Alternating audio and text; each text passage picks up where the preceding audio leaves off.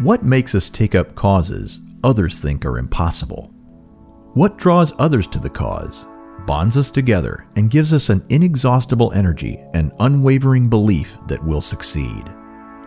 I'll draw on my own experiences and talk to fellow champions about the successes, setbacks, and team dynamics that move causes forward. I'm Marvin Stockwell, and welcome to Champions of the Lost Causes. On today's show, Aaron Schaefer, who led the grassroots effort to open Memphis's first public skate park in 2011. We'll talk about how his passion for the idea drew others to the cause and how they collaborated with the city of Memphis and the community to open the park. We'll also talk about a wave park idea Aaron has and other civic projects on the horizon in Memphis. All that and more on Champions of the Lost Causes.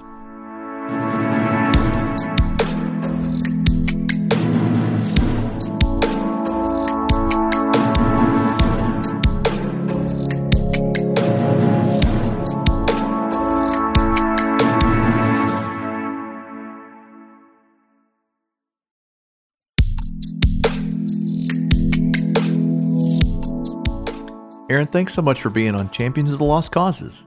Thanks for having me, Marvin. Appreciate you being on the show.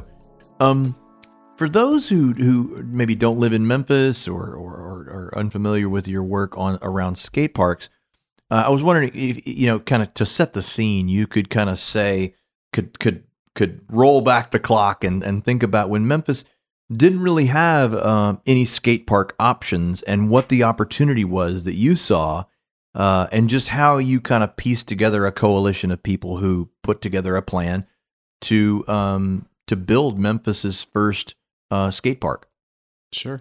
So yeah, the year was 2006 when we first arrived in Memphis, and I had just gotten back into skateboarding when I was 35, back in 2005 in Northern California in the Bay Area. They just built a skate park there, so I just really started getting my skateboarding engines going again after a long hiatus. I did it growing up in the 80s, but it really was nothing more than a pastime and something you did when you couldn't surf or there were no waves to surf. So right, the fires were stoked, and then next thing you know, we're moving to Memphis, and I was fully expecting to see a skate park here, being given the size of the area that Memphis is a major city in the South, in the Mid-South. So I was pretty surprised to not see anything there, and disappointed is a major understatement. It was pretty frustrating. So, there was a private indoor skate park that was opened here, but that was out in Cordova, Skate Park of Memphis, SPOM, as it was known. Yeah, I remember. So so you could go there, but that wasn't anywhere close to our Midtown home that we're currently in now. So 2006, decided to open up start a web page and, basically create a portal for advocacy for skate parks. And, just knowing how big skateboarding was becoming back in California, it was only a matter of time before that wave of popularity started moving east again, like we had in the early 80s. So, I had a lot of confidence, honestly, about the possibility. It's not like I was, coming up with some invention coming out of my garage and saying, look, this is the newest gadget. You all got to have it. It's like, no, this is a very well-established product. It was a track record. It's a track record for it. There's skate parks popping up all over California. Folks love it. I was down in the inner city of San Diego. You've got kids from everywhere skateboarding. So it's like the vision was a reality. So like you said, track record. So I think that helped a lot when talking with people, and especially when meeting with our parks department. Sandy Buchanan was the director back then. I went in there with pretty certain that, like, hey, this is really something we need to do. And what did you encounter in terms of what resources did the city have available, and what other resources needed to be brought to the table? Their resources were pretty limited, as they still are in the parks department. It's been a historically very under-resourced area for the city. So they didn't really have any funding for a skate park. But it was as such, we did hold a demonstration that brought in well over 200, 300 skateboarders for a city. Basically, it was a city sponsored demonstration where they brought in a company to, open up some temporary ramps in the, it was the Hog Barn back then at the fairgrounds, and we packed that up. And so our parks. Oh, at the fairgrounds. At the fairgrounds. Oh, okay. So not at the skate park. Not at the skate park. No. Okay. No. They opened up the Hog Barn and put up some temporary ramps, and she had an incredible experience. It was she was wild eyed and just overwhelmed at the fact that there were that actual many skaters in Memphis, despite not having really a skate park other than the skate park of Memphis. So I think that gave her the confidence. It's kind of like I transferred it over to her, and she's like, "Yeah, this is real. I can go to the city council and ask for resources that normally she would not have access to." So that's why we got a hold of that CIP money. Oh, okay. From the city. And CIP stands for capital improvements projects. Gotcha. Bonds, basically. Sure. So the and I bike past the skate park that you are responsible for. You and others are responsible for all the time, because I live over in Humes Heights. I live near Toby Park. Yeah, it's your neighborhood. Yeah, it's my neighborhood. So that's man. When I see the skate park and when I see the kids skating, I know I'm almost home. Were there other like philanthropic actors or I guess you all were the grassroots actors, but how much agitation did it really take, and how long were you really on the scene before you were able to get in front of the city council? I actually never had to go before city council, thankfully. That was nice. I didn't have to do that. But the agitation part was just the waiting game. Even though you request money and even though the city council approved it, someone still has to take ownership of a project, right? And so there was no ownership of the project, both in terms of not having a location and not having someone in the BDC department, building design and construction, who actually liked the project. So we met resistance with one of the head engineers that was there who didn't like it. So I don't know, literally or figuratively, I think our project got put at the pile of priorities. So, and then we didn't have a location for 3 years. So, that almost $500,000 went through 3 budget cycles before we actually had a location for it. And then a new mayor came along, and we were able to get him to nudge the BDC to actually start working on the project. So yeah, I think that's where the most resistance was just bureaucratic resistance. It's just the natural grind that comes with no one taking ownership, which, that's how any project goes, right? Someone has to be a champion. So indeed, that was the big deal. So describe the group that kind of stood in the breach, if you will. I mean, you as the vocal leader, but what type of people were circulating around you? What type of community did you pull together to demand this? Again, going back to that fairgrounds demonstration, that was just what was it? That was a kind of a MySpace phenomena. Old school. There used to be the old bulletin board, and we just banged that bulletin board to death, hoping that everyone would do the same. And that is what really garnered or created that huge demonstration turnout that we had. And that, and along with just a few key guys that I worked with, Chris Gurley, Mike Lassiter. Yeah. We were doing little clinics here and there just to help kids learn to skate in community centers.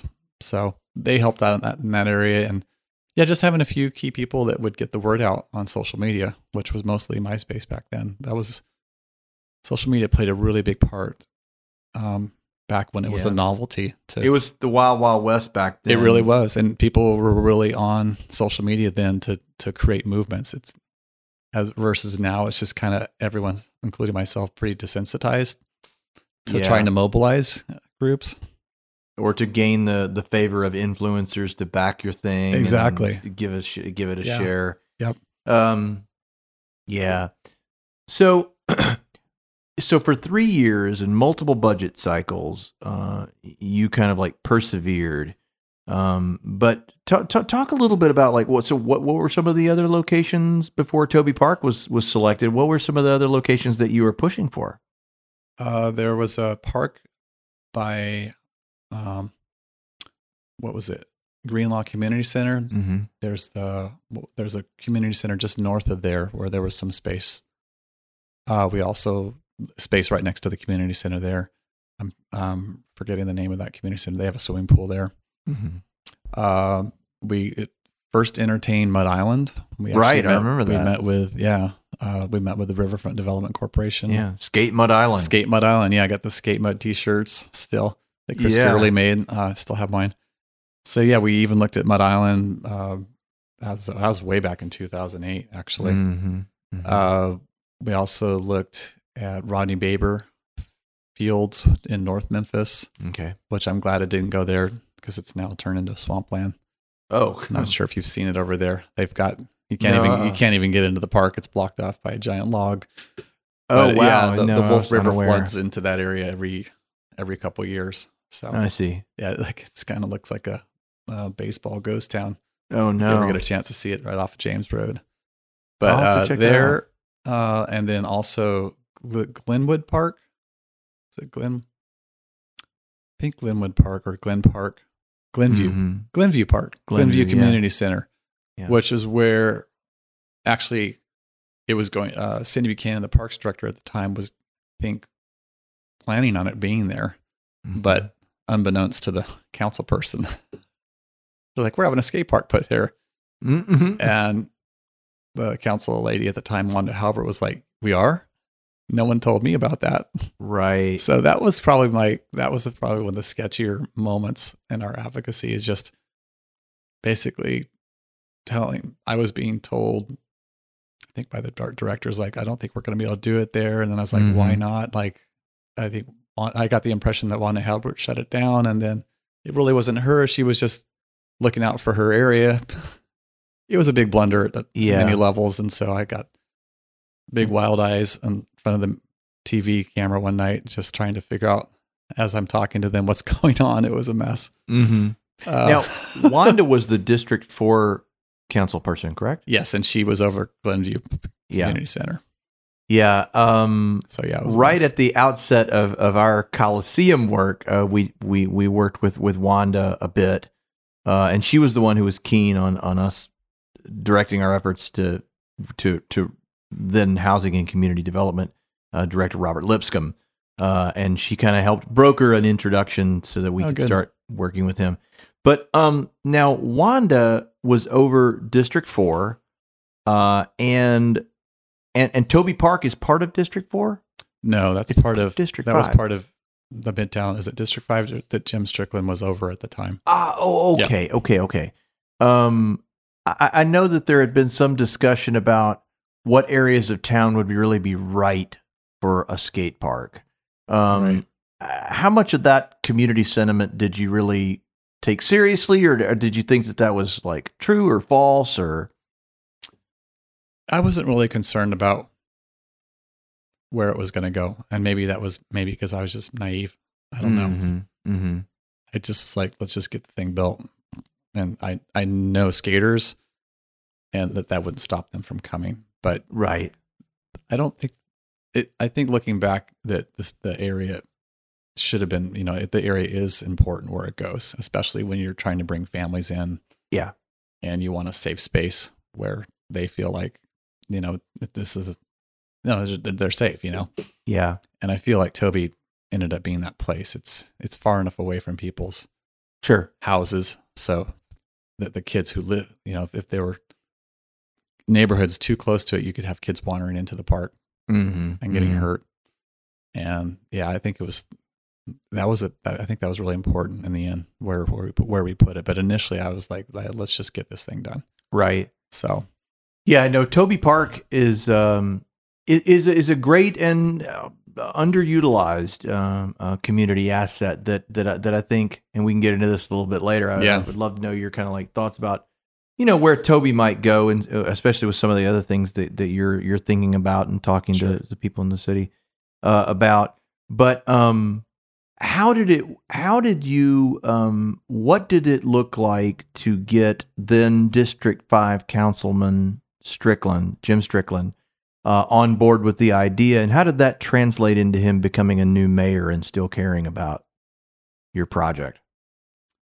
Yeah, so I was able to get a hold of him. I emailed him and said, "Can we meet and talk about the skate park?" And he was really quite familiar with the project by then, just because it had been in the media a lot during that time. Mm-hmm. So we met at Cafe Eclectic. I opened up my binder where, being a scientist, I document everything. So I had everything neatly documented and printed out, and said, "This is all that we've done, and nothing's still going forward. So what can you do to help out?"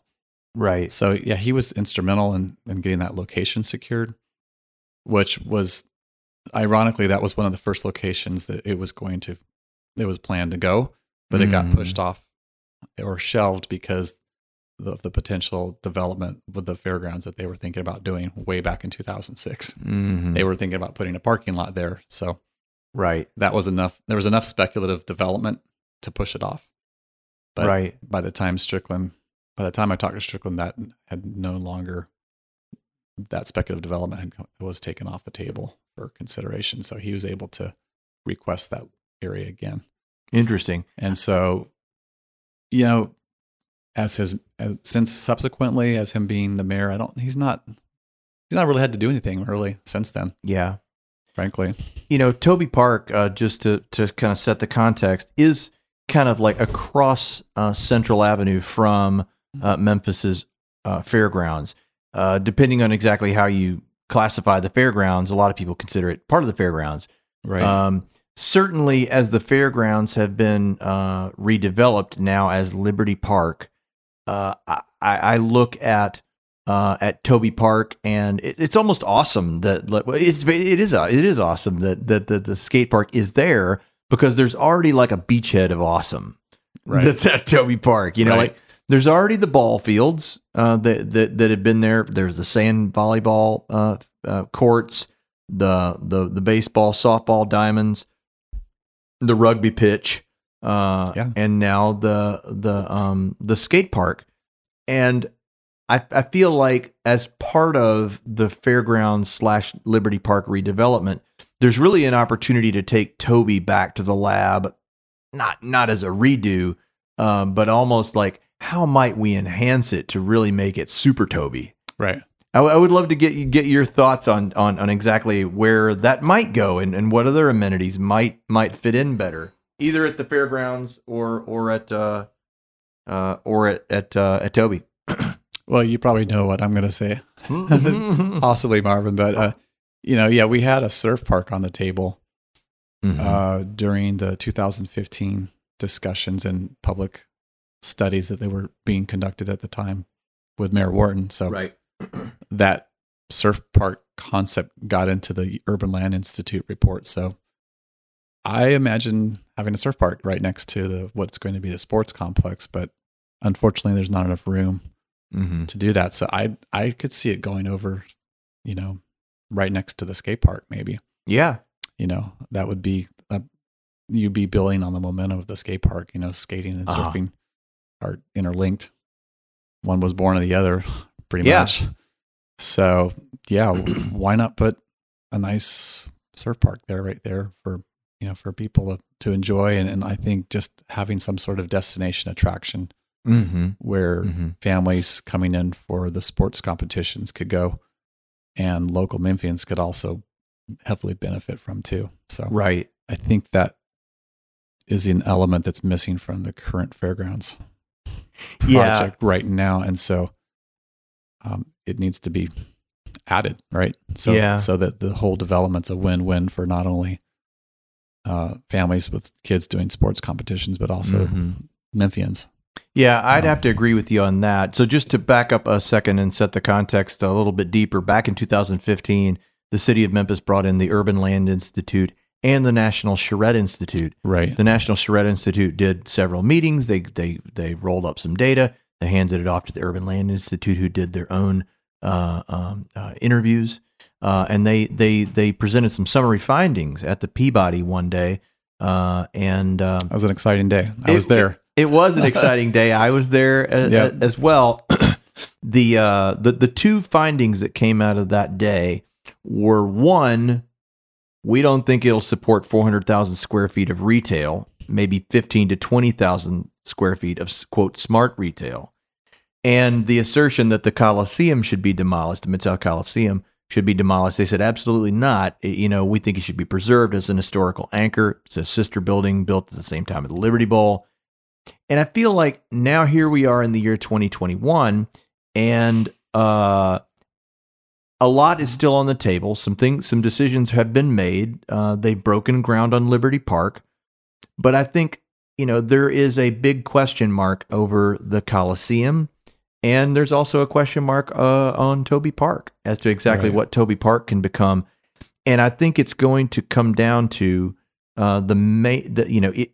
can the city deliver on its promise to keep it locally focused on what residents want, and at the same time check those tourism boxes that the tourism development zone, which is a sales tax recapture kind of mechanism, necessitates. And I think, they have said, trust us, we are going to make the youth sports building available to locals. The locals that I've talked to have said, we'll believe it when we see it. And they also point to the Coliseum as an opportunity, and they say, couldn't that be the thing that balances everything out? From our perspective at the Coliseum Coalition is like, is there not an opportunity, since there's currently zero sales tax dollars being generated by the Coliseum? If all of a sudden it started to generate sales tax dollars, all of that would potentially help fuel the tourism development zone, as would a surf park. Yeah. And having the two amenities, the skate park and the surf park, kind of like cooperate with each other. Absolutely. That would be great synergy, would it not? Yeah, I would think there's synergy there, and I'd hope there'd be some synergy with the Coliseum as well. Mm-hmm. Whether you're going to the surf park for the day and then you want to go to a concert at night, or I don't know, go visit the Coliseum for whatever's in there, whether it's a light show, is there some sort of museum exhibit going on, whatever may be rotating through the Coliseum at that point of time. Right. But I mean, and then we've talked about how the Coliseum would have been a great complement to the sports complex for being like this championship venue where that's right. The final game or whatever, volleyball, basketball gets to be played in an arena instead of just a big warehouse. Sure. So, let the preliminary games be played at the youth sports building, but then let the championship games be played at a Larry Finch home court at the Mid-South Coliseum with, museum assets that are like, paying tribute to the 73 Tigers that went to the NCAA the tournament game. I mean, I just see possibilities. Why not make the Coliseum a place where you can showcase a lot of the Memphis history while making it relevant for current events? So much music, wrestling, and basketball provenance there, civil rights provenance there. First integrated building conceived and built with racial integration in mind. Was the site of the 1991 People's Convention that surfaced Willie Harrington, who went on to become the city's first black mayor. So and especially in a city like Memphis, that's where Dr. King was martyred. Yeah, is really important. So people are thinking Wave Park. What is that? I mean, I think people can conceptualize a skate park, but like, make the case for a wave park and why Memphis is the right place.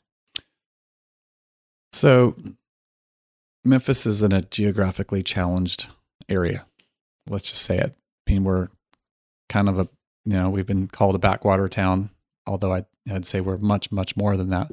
But the reality is there's a lot of water around us, but it's not water you can swim in. Mm-hmm. You're not going to go swim in Kilowatt Lake. You're not going to go jump in the Mississippi. Well, you may, but you'll just do it once. If you go to Kilowatt Lake, you might melt. I don't know. But we just don't have any water venues at all. I mean, what we had or what was here before, Adventure River, Maywood Beach, even Bud Boogie Beach, which is in Mud Island. I wasn't here when it was open, but they turned the Gulf of Mexico into a swimming pool for a couple of years. All those things have been shut down, and what still remains are hot summers. So there's a need for people to go without having to go 2 hours to Heber Springs or going down to Gulf Shores or Atlanta or Nashville or Little Rock, all those other areas where you can find either water parks or nice lakes or going to the ocean or the Gulf. So why surfing? Why not just a water park? Having grown up in Southern California in the 80s, I've just seen the popularity of surfing just continues to increase. And it's gotten to the point where, I mean, it was even crowded in the 80s, and now it's just overcrowded. It's literally become crowded globally. Right. So you've got surfers going all over the world and just locally clamoring for waves. Basically, there's just not enough waves to go around. And I even have longtime high school friends that travel to Waco, Texas from Southern California to get waves. So when he told me that, I'm like, you're kidding me. He's like, yeah, I go there 3 or 4 times a year. Waco, Texas, to go surfing, where he has a son who's considering going professional. Like he was a former professional. His dad was a former professional surfer, but they go there. So I'm like, you build one of these things and you're going to get tourism. Yeah. And I think so that's one aspect. You're going to create demand. It's there. Surfing, it just has a natural addiction to it, and you get a lot of people doing it for their lives.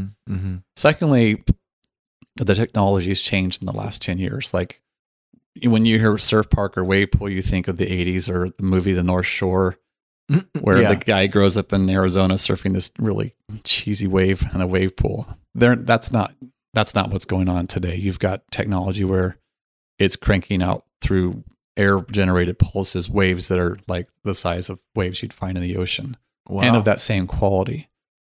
And the way the software technology has evolved, you're able to program what you want for that day. So if you have mostly beginners in an area, such as like in Memphis, if you opened it up, you could generate beginner, mushy, easy waves that no one's going to drown in. And then maybe the other 10% of the day, you crank it up for experts or you basically you can increase the level of difficulty as your user base for UNC lawn gets better. Exactly. So when we close the park down at night, we'll crank it up. But I think between popularity and just the technology and the novelty and the repeat user base potential, people are going to keep coming back. So, and then with the tourism that comes from youth sports, people are going to need other stuff to do. There are other kids that are going to be traveling with these families. They're going to be mom and dad might want to surf or skate or whatever. Definitely cool off. Yeah, they're going to be walking around that sports complex going, "What do we do? It's 100 degrees out. Go to Shelby Farms? No, you're going to heat stroke if you go swim in Hyde Lake." Excuse me. So there's a definite need for the summer. Wow. And I've got that. I mean, I experienced it. That's the thing. Just like the certain, like I was telling you earlier about skateboarding, this is something I know. It's a known factor in terms of popularity. How far would you have to travel to go? Well, let me ask this 2 ways. How far would you have to travel for real waves? In real bodies of water, and how far would you have to travel from Memphis if you wanted to go to a wave park? So I'm thinking about going to Waco in the next couple of weeks. I really want to check it out. So that's a 7.5 hour drive. Austin also has a wave park too, but I think it was bought out and it's private now. So that would have been, I think Austin might be a little closer, 6.5. I'm not sure. Yeah. But 7.5 hours right now. Wow. So it's a drive. So, looked at another way, it could be a competitive advantage that Memphis would have in terms of servicing a regional market, would it not? Oh, yeah. Absolutely. I mean, there's no competition for these things. Right.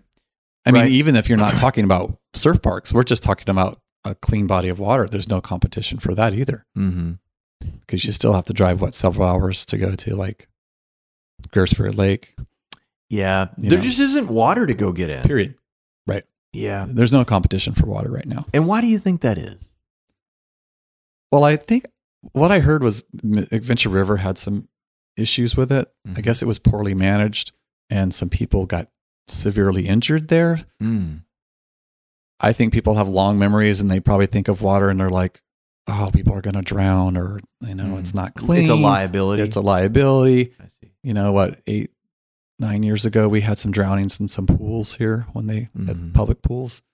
So Yeah. they just don't know where to begin. So they don't. Yeah, gosh, I know growing up in Memphis and learning to swim at the Geisman public park and joining the Geisman swim team. I think Memphis is I know Memphis doesn't have enough swimming facilities. Right. So my daughter Genevieve was in the second, not the inaugural cohort of the Maxine Smith Steam Academy Middle School, but she was in she was in that next class, and she's like, "Hey, Dad, there's a swim team." I was like, "That's awesome! You're going to join the swim team. That's great. Get some exercise. It'll be fun." And like their very first meeting was like, "Yeah, we don't have any place to practice. There's no place to have swim team by the practice. way, there's no pool. Oh, Bickford, that's the other community center. Yeah. That they had a swimming pool, I think, where Mm-hmm. Central High School students were going there for their practice. Oh, gotcha. So, but that doesn't sound like Maxine Smith Academy had access to that one. They didn't, and they thought that they would have access to the Croc Center, and it's just the Croc Center's swimming facilities was built too small for the to truly service the. You could have doubled that footprint for that aquatics area. Yeah. And the history of the fairgrounds shows that a swimming pool has been a thing at the fairgrounds. If you look back 100 years, 1947. Yeah. That's a massive pool there. This is as big as a lake. Yeah. So Right. I mean, Memphis needs more folks, needs more places where people can get in some water.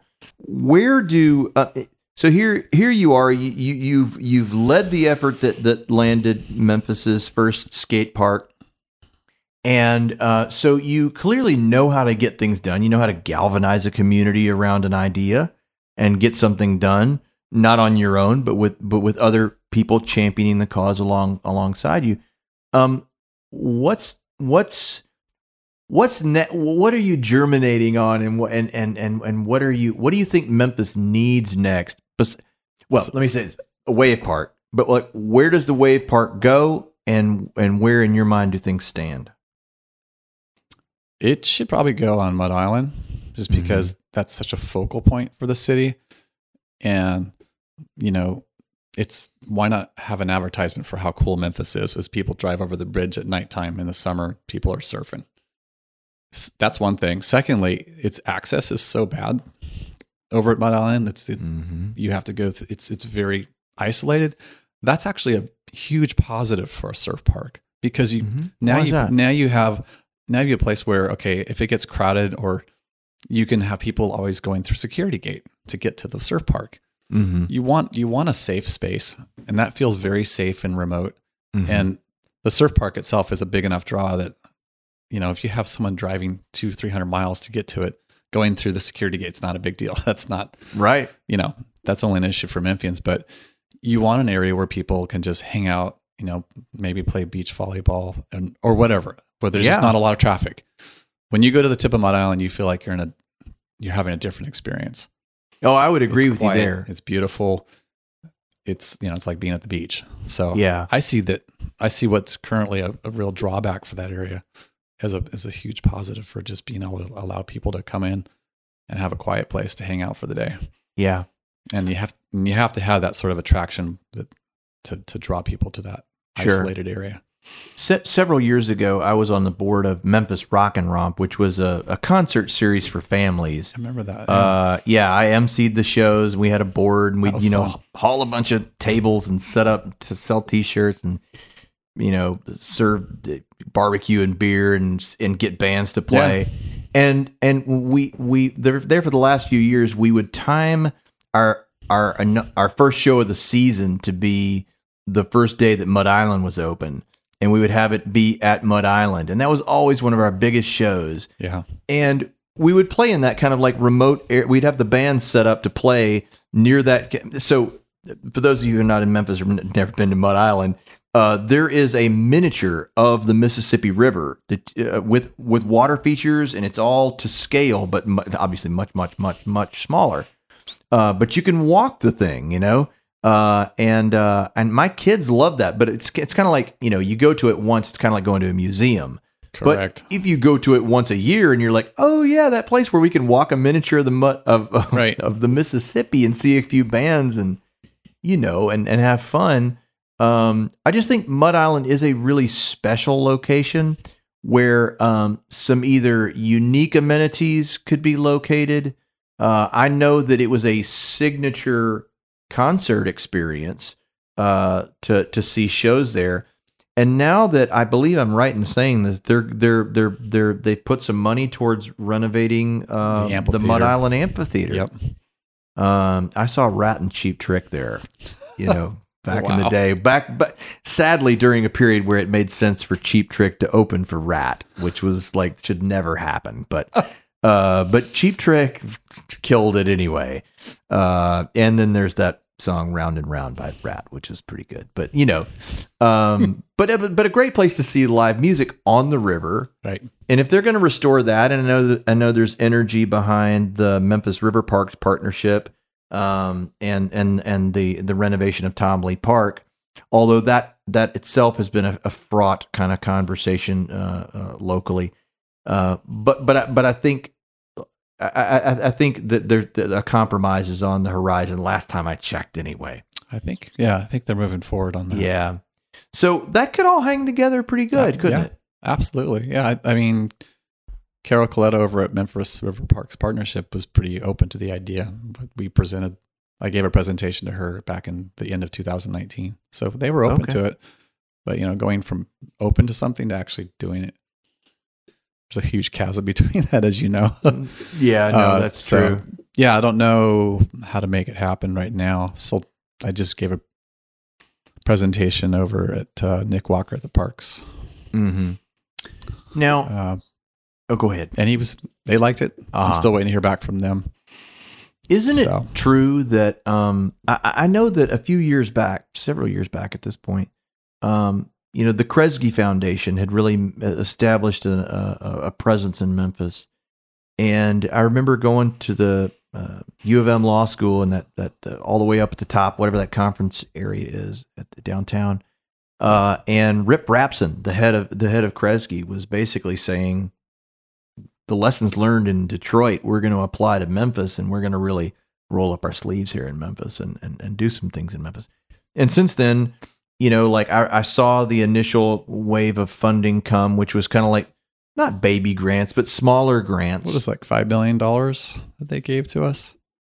I'm not sure. Yeah. I don't remember exactly the amounts, but I remember the initial wave was kind of more of a get to know you wave of grants to the usual suspects, funding good work in the city. But since then, I just have seen how they've really become a force in Memphis.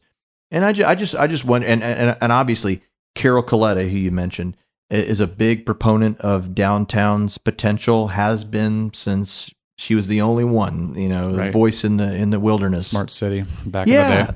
Yeah. So, I just wonder now that there's this willingness and this funding might that's come to Memphis that's not the usual suspects, not your Hyde Foundation, whether or not there's an opportunity, or a CZ Foundation, there's not an opportunity for something like this at the good news downtown. Is, really the only barrier we have right now is a $250,000 feasibility study that must be done. So if the city is able to put forth that, or some private donor, once that feasibility study is done, that is basically the indicator to the Wave Garden Corporation that you're serious about developing a surf park.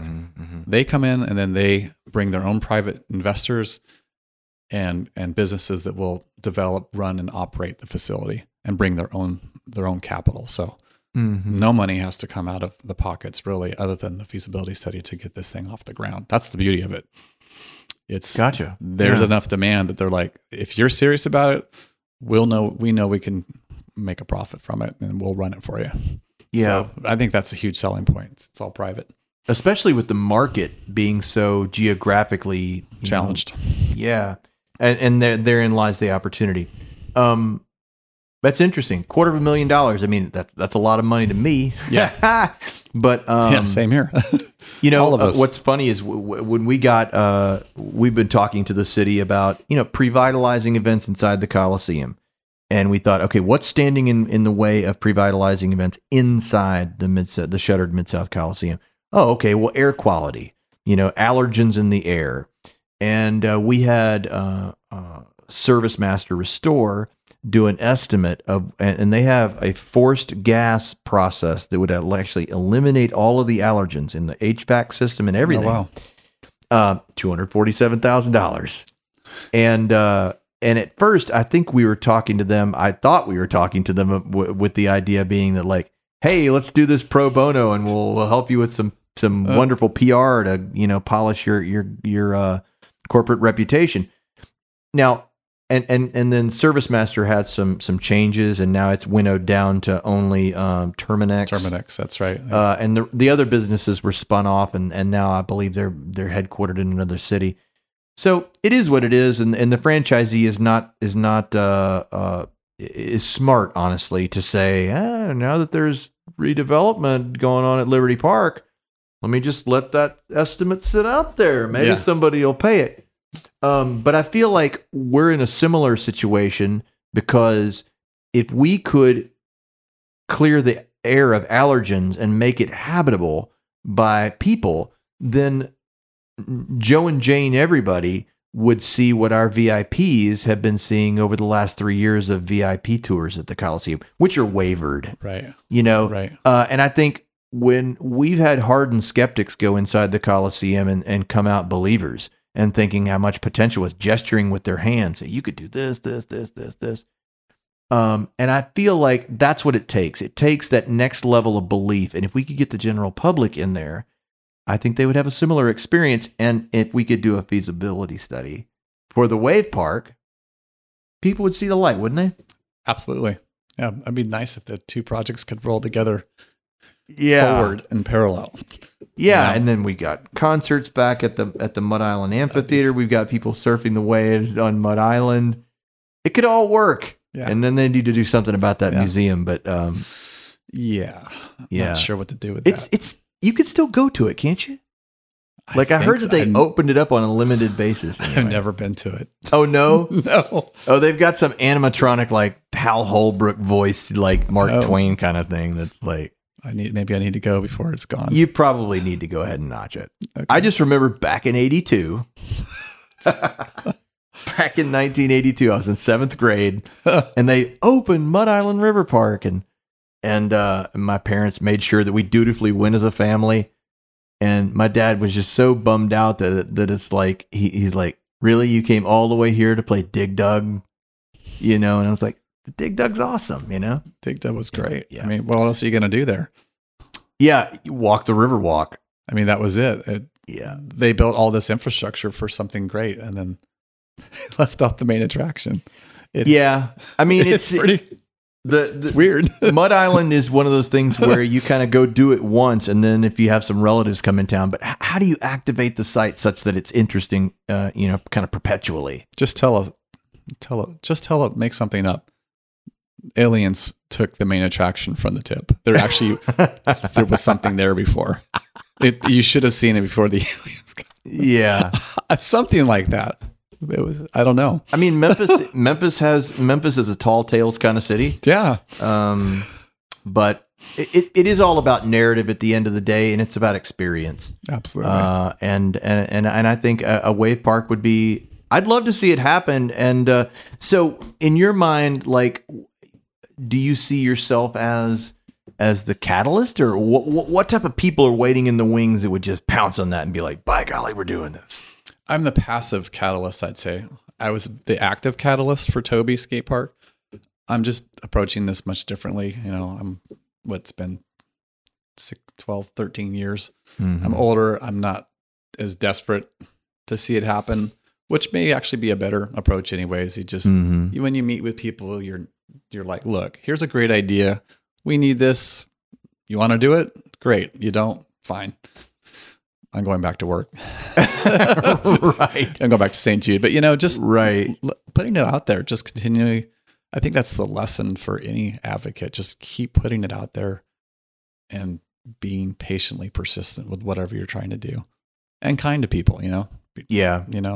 And I think that. I'm preaching to the choir, Marvin. You're very good at doing that. So, Well, you're kind, but that is the thing. It's like if you decide to say, it's the old Christopher's mantra. It's better to light one candle than to curse the darkness. Do something, right? Right. And then hopefully you draw other people to that cause who feel similarly, and just like you did. And there was a groundswell.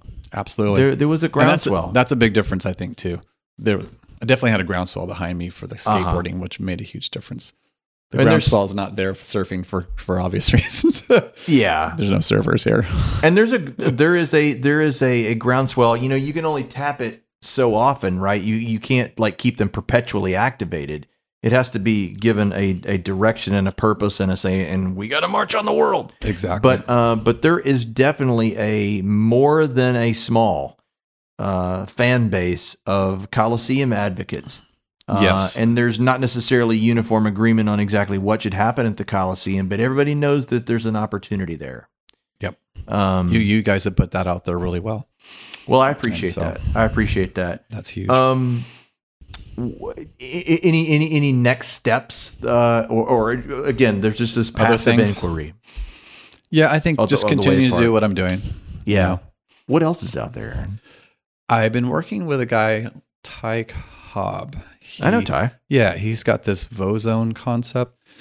He does these kind of immersive learning, interactive events with high school students. He's been doing it for quite a while. Mm-hmm. And he recently met with me and wanted me to hopefully give him some guidance on how to move forward with his project. But what he's trying to do and accomplish. Mm-hmm. And we'll see, but I'd like to see, what he's been working on for probably 20 years come to fruition. Oh, wow. He's got a lot of passion behind it, and he just needs some other people to get behind him. And maybe I can use whatever network I have that I developed from doing the skate park advocacy to maybe open some doors for him.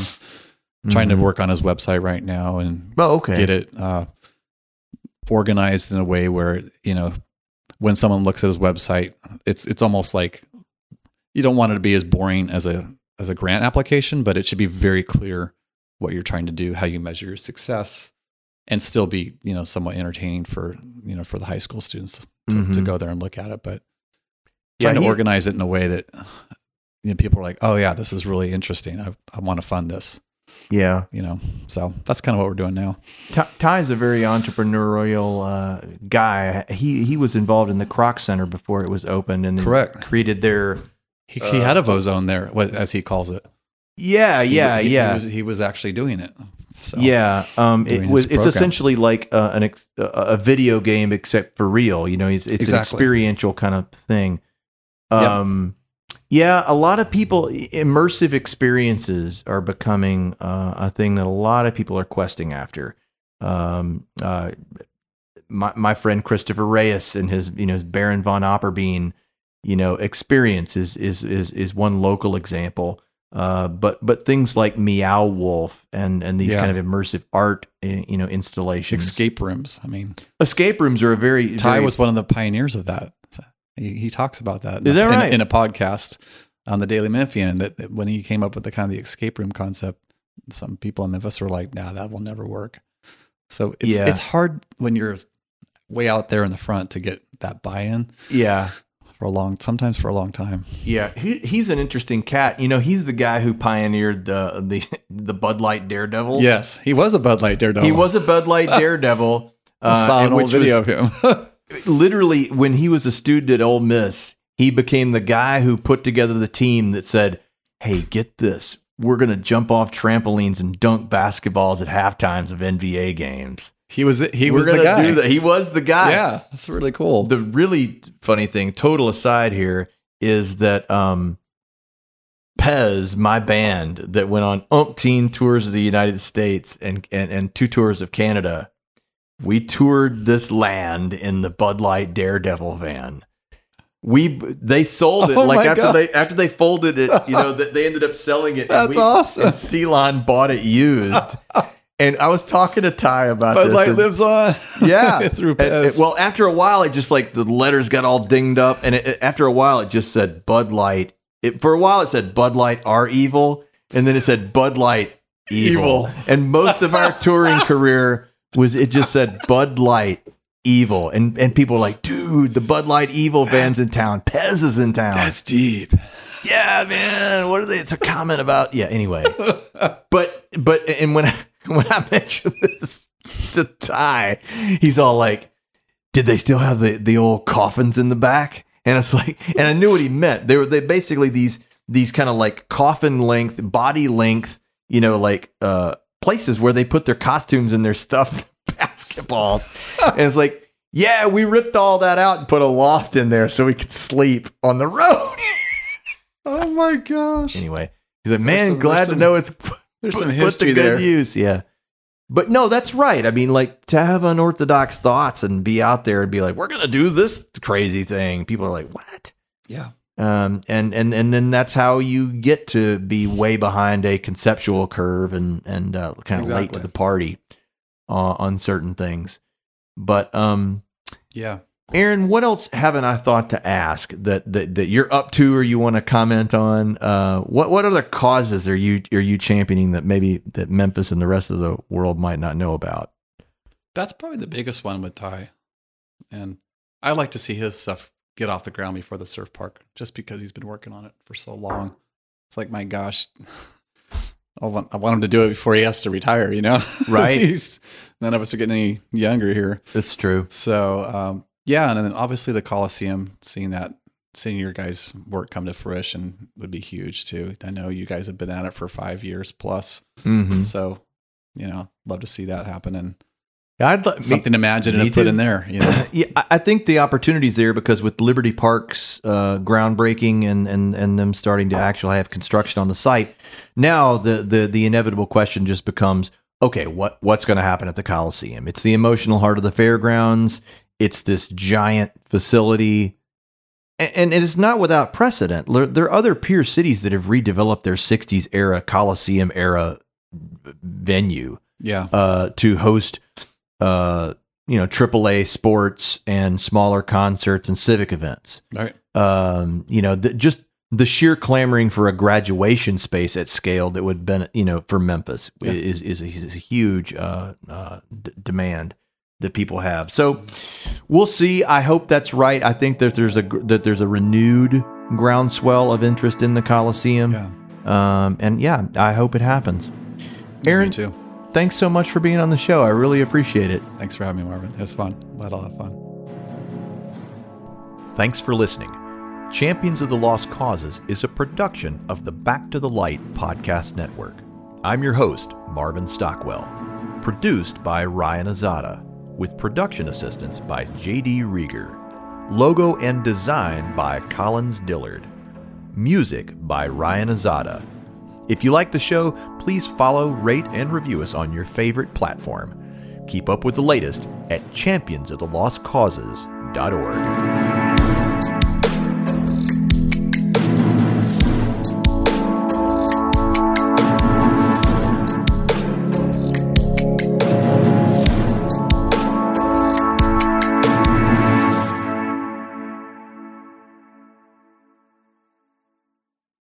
Part of the Back to the Light podcast network at backtothelight.net.